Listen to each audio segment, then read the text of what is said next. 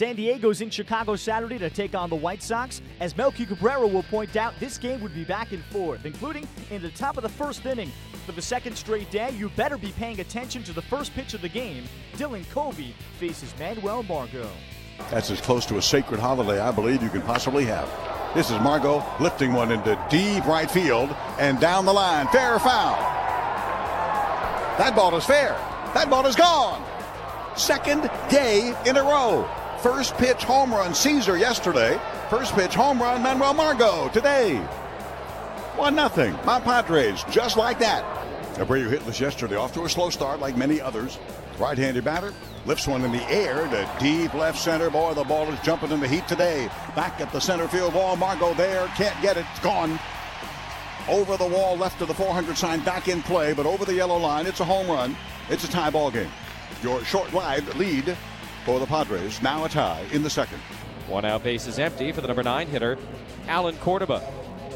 This one's in the air to deep right center field. Cordoba is gone.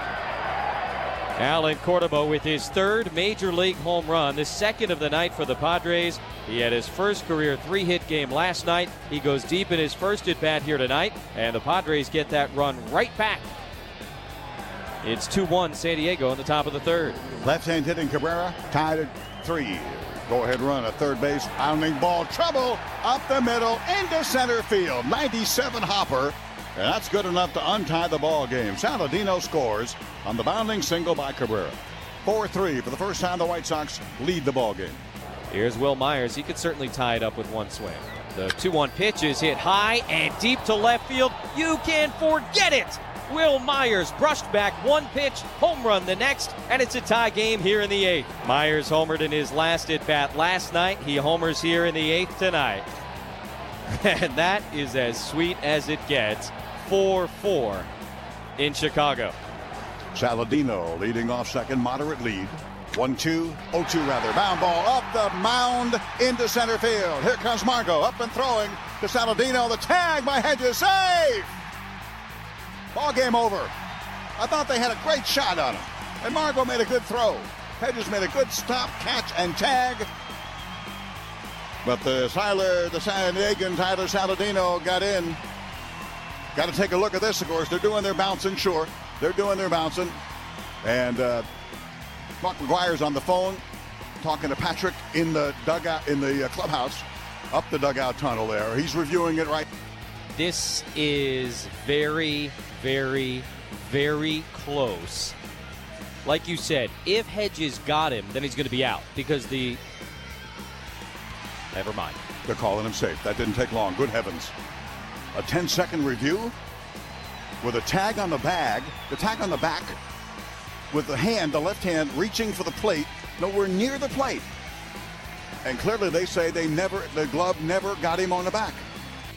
For the second time in Padres history, they hit leadoff home runs in consecutive games. But on Saturday, it doesn't result in a win. They lose to the White Sox 5-4.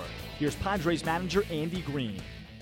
We had some good battle at-bats. I think first couple innings, 6 o'clock start time. Here's tough shadows, tough visual for a lot of guys. After that, we kind of settled in, had better at-bats. But pretty much only the home run for us again today. It's kind of been a story for us from time to time. And I thought Will's at-bat, where he hits the home run's a heck of an at-bat. A guy stands him up with a 99-mile-an-hour fastball. He digs back in and then hits the next pitch out.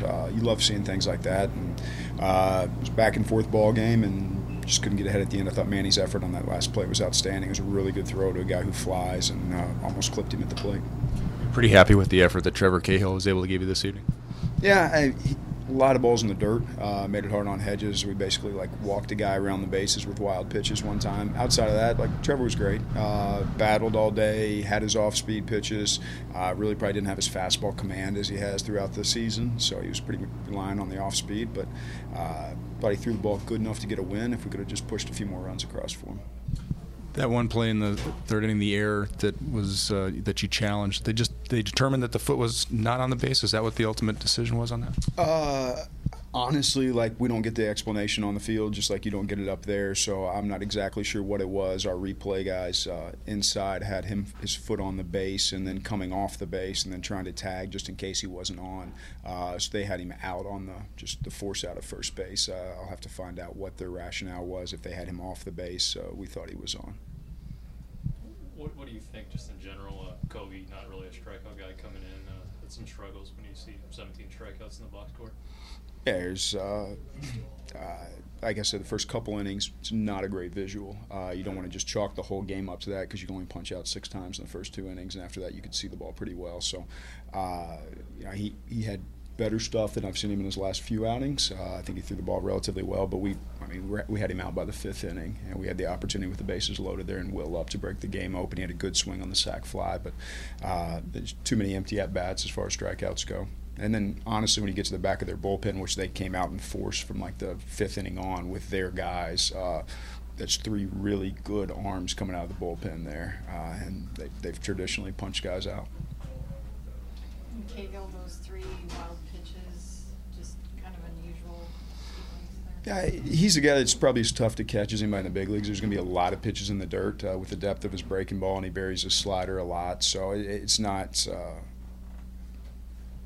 uncommon for him to bury a pitch in the dirt.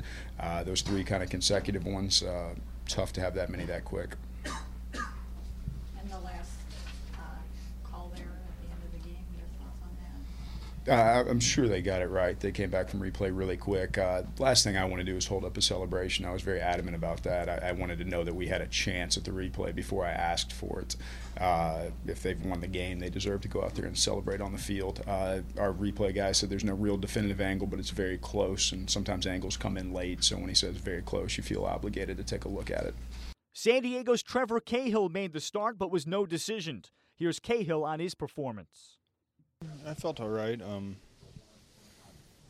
It wasn't as sharp. I got a little wild there when guys got on, and I think I was trying to do too much. Just trying to strike everybody out and instead of getting the ball on the ground. But our offense did a good job coming back, and nice homer from Will, and then tough loss. The wild pitches that took place, are those just breaking balls you were trying to overthrow a little bit? Yeah, there's a curveball, and I think I threw a changeup too. Just trying to do too much, like I said. Just trying to strike a guy out with too good of a pitch, but instead of trusting it. But yeah, it was a tough inning, but got through it and was able to continue on there for a little bit.